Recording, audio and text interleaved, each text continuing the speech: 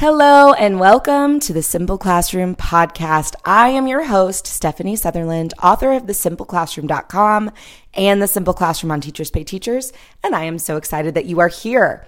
Today we are talking about my Monday morning checklist. And a Monday morning checklist sounds like it would be a checklist of things that I need to get done for that week, but no. My Monday morning checklist is a checklist I make on Monday morning of things that I need to get done before next week.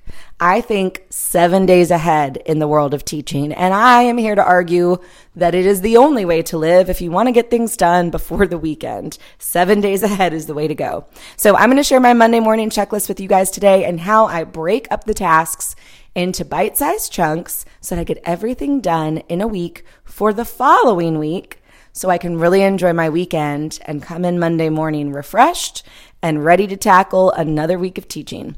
So let's get started.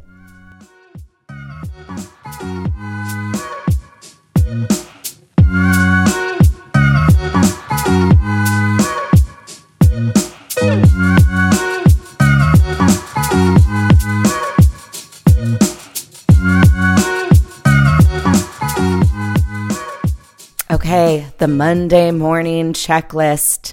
So like I said in the intro, this is a checklist of things that I am trying to get accomplished for next week, starting Monday morning. I am thinking about next week when I start a brand new week. And I know that could sound a little crazy and maybe a little overwhelming to go, okay, wait. On Monday morning, I haven't even begun teaching this week yet. So to already think about next week feels like I'm going to be double dipping. I'm going to be trying to get this week done and next week done at the same time. And when you first start doing this, it absolutely does feel that way. I'm not going to lie to you. Until you are truly operating 1 week ahead at all times, when you first get started, you are racing to get this week's tasks done, this week's prep and this week's planning and this week's parent communication and all of that. You're trying to get it all done.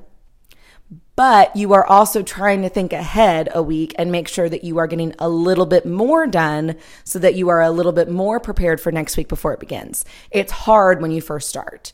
And I know this firsthand because this year, I've told you guys many times on this show, this year is my first year back after 3 years off.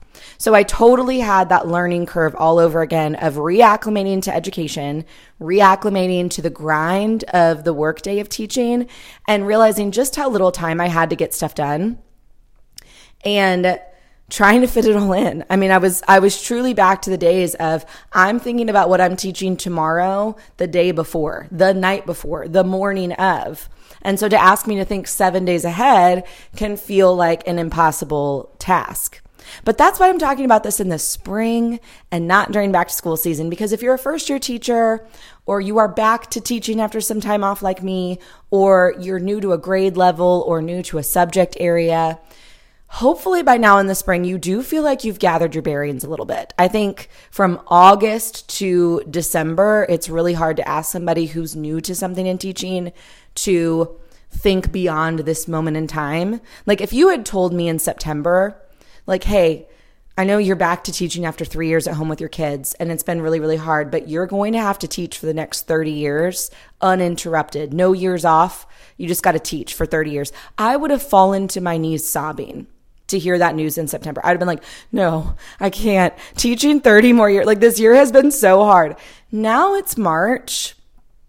If someone came to me now and said, hey, you're going to do this again for the next 30 years, I'd be like, okay, yeah, I could do that. Like it's just the perspective shifts so wildly in teaching from year 1 to year 2, from year 3 to year 4, or even from month 1 to month 8. Like it's such a crazy roller coaster of emotions and attitudes. And we all know in March, I'm like, yeah, this is fine. But next year in August, I will be crushed by the weight of my own anxiety about all the things that I need to get done. Like we all know, nobody is perfect all the time. Nobody's on top of it all the time. Teaching is certainly not easy ever. So I will have moments where I feel crushed by all of my stuff that I need to get done, probably at the end of the year, which we'll be talking about in this podcast plenty, like trying to get ahead of the chaos of packing up your room with students still in it.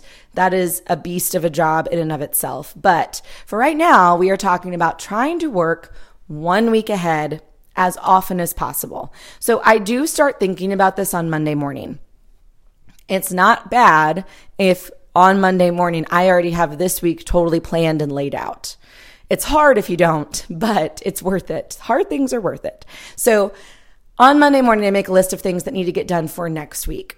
I typically have the same 5 things on this list. Every once in a while, some report card or parent conference things will creep in. But for the most part, I have the same 5 things on my list. And they are writing my lesson plans for next week, making copies and prepping materials for next week, scheduling my weekly newsletter and responding to any parent emails. So just like an umbrella of parent communication tasks getting done. Grades being entered and anything graded for accuracy that's not being entered being passed back. And then my room cleaned and organized. So those are my big 5 things: parent communication, plans, copies, cleaning the room, and grades.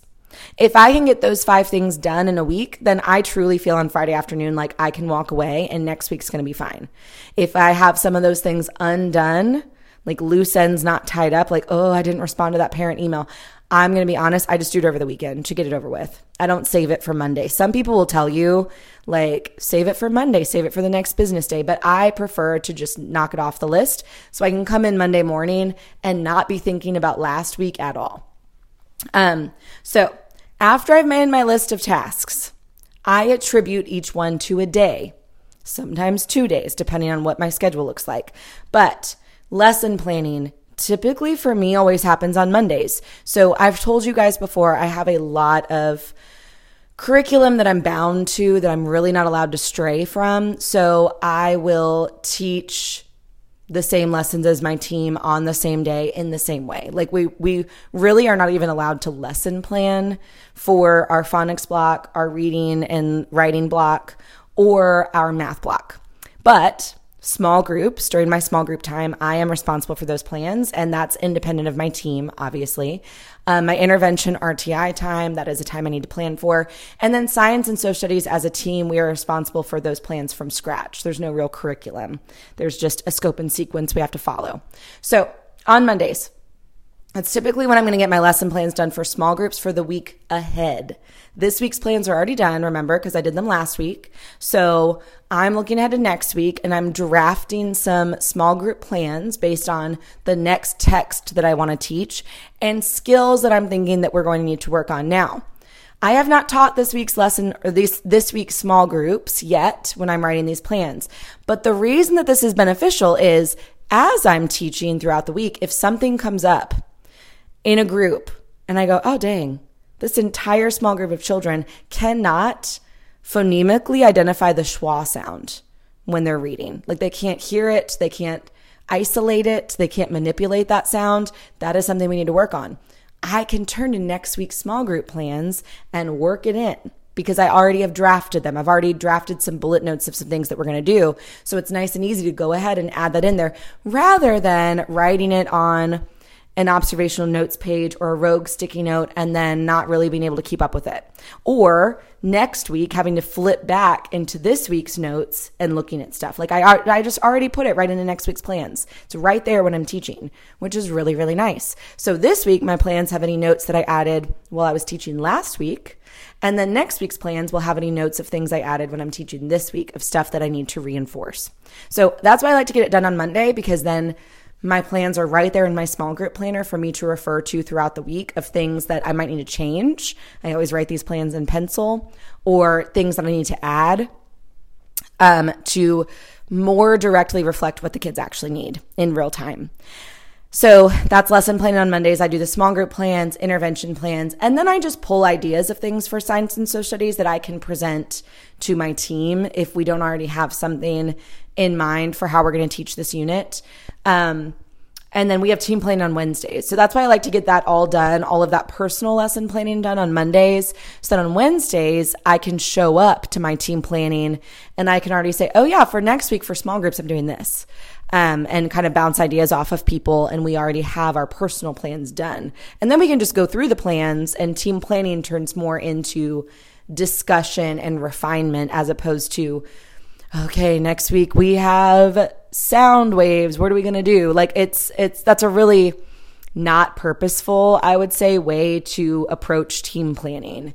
And I have an entire blog post about team planning dynamics that I can share in the show notes about all the things, all the pitfalls that I think teams fall into that make team planning really inefficient. And that's one of them, showing up and just being like, so what do you guys want to do next week? That is a terrible way to use your time. So when we do our team planning, the plans are loosely done. None of us are holding them too close to our hearts. We are sharing what we think we're going to do and refining the ideas to make them as like the best that they can be for our students. Okay, so that's lesson planning. Copies are almost always on Wednesdays because that's when we have team planning. And again, that's when we're showing up with our plans and reviewing them and refining them. And that's when we bring master copies for different sections of the lesson plans that we're responsible for. Like I tend to be morning work and math. And so that's when we bring those copies and we put them in a giant second grade copy folder. And we are very blessed to have a team of general ed TAs that run copies for us throughout the week. So if we can get them turned in on Wednesday, then on Friday, we all have a big stack of copies in our mailboxes that we can take back to our rooms on Friday morning and sort for the upcoming week, which is a really nice system. And I know we're so spoiled. Like I have worked in a building before that did not have general ed TAs to run copies for us. I utilized parent volunteers in that particular building for that task. And if you are not blessed enough to have workroom TAs, but you are blessed enough to have supportive parents, or you don't even need many, you just need a couple who are willing to trade off weeks where they come in and take a stack of masters for you and run all the copies.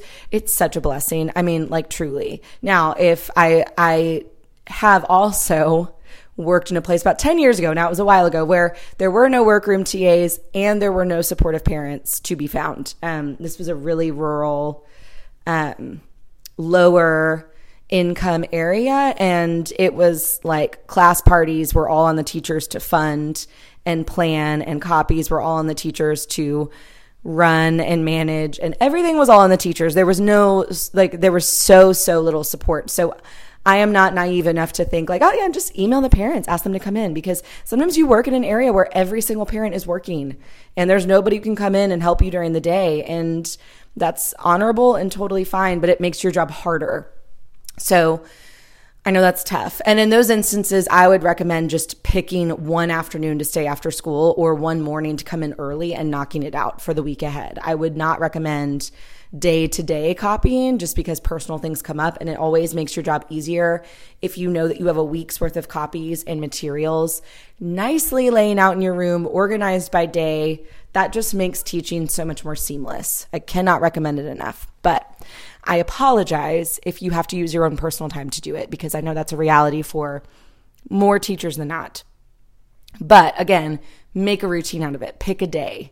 So lesson planning Mondays, copying and prep on Wednesdays. I split grading between Tuesdays and Thursdays because my parent communication day for like routine communication, daily or weekly newsletters, any memos that need to get sent out is Thursday, but that never takes my full planning time. So I will also wrap up any loose ends with grading on Thursdays. My personal rule is anything that gets turned in on Fridays doesn't get graded. Like, it might get a sticker put on it or a star, but my cutoff date for grading for accuracy is on Thursdays. Now, on Fridays, we have a spelling test every Friday.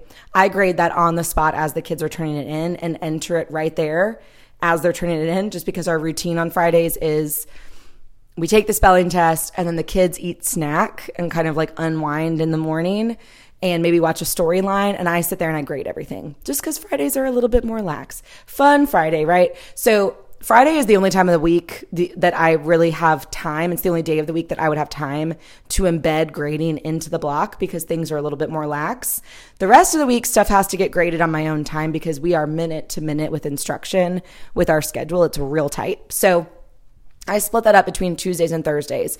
And then anything else on Fridays that gets turned in, morning work, centers that get done around the room, other classwork, it's just like a star or smiley face and pass it back. Or maybe, and I'm whispering this because like I don't want to admit out loud that I do this, maybe just dumped in the trash. Like you do you. I am not here to judge. And there are a lot of things throughout the week that get thrown out too. Like especially if I'm looking through it, I'm like, they didn't follow the directions on this at all. I'm not even going to bother grading it and passing it back. Like I will just throw it out. And then make a mental note, like, why did they do so poorly with that? Like, was it way too hard? Did I not teach it well? Do we need to review that skill some more? Did they not learn it? But I mean, there are plenty of things that I'm like, this is not worth my time to even look at. And then, bloop, trash can. So parent communication is Thursdays. There are, of course, daily emails that need to be responded to from anybody, from a principal to a parent to somebody else. So that is stuff that I'm doing before school. I have talked about that routine of in the mornings, the day before school ends, I'm making a checklist of what needs to be done tomorrow. And then when I'm coming in the mornings, I'm knocking off all those little administrative tasks that I know I need to take off my plate. And emails, like daily emails from parents, are things that I'm doing in the morning before school, or just quickly on the fly as I'm getting them. Like, hey, she's going to be a bus rider today. I just respond like, great, thanks, smiley face, and then jot it down on a sticky note. Like, not everything needs to be like, okay, I'm going to sit down in planning time and I'm going to respond to all these parent emails, unless you just have a doozy of an email that is, volatile and emotional, and you really need to be thoughtful about how you respond. But again, it's spring, and I'm hoping that all of those growing pains with families and classrooms at the beginning of the year, that the dust has settled and you don't have that nearly as much. So that's my general flow. On Fridays is the cleaning day, but on Fridays, my planning is always open. And Friday, I leave it open because if I have a meeting during the week that takes one of my planning times away, then Friday will be the day that I move that task to it. Because on Friday, the general task that we're doing that day is we're cleaning. So I do some level of light cleaning every single day with my end of day jobs. But Friday, I will attribute a few more minutes for like desk clean out and stuff like that, because I think personal organization is really, really important.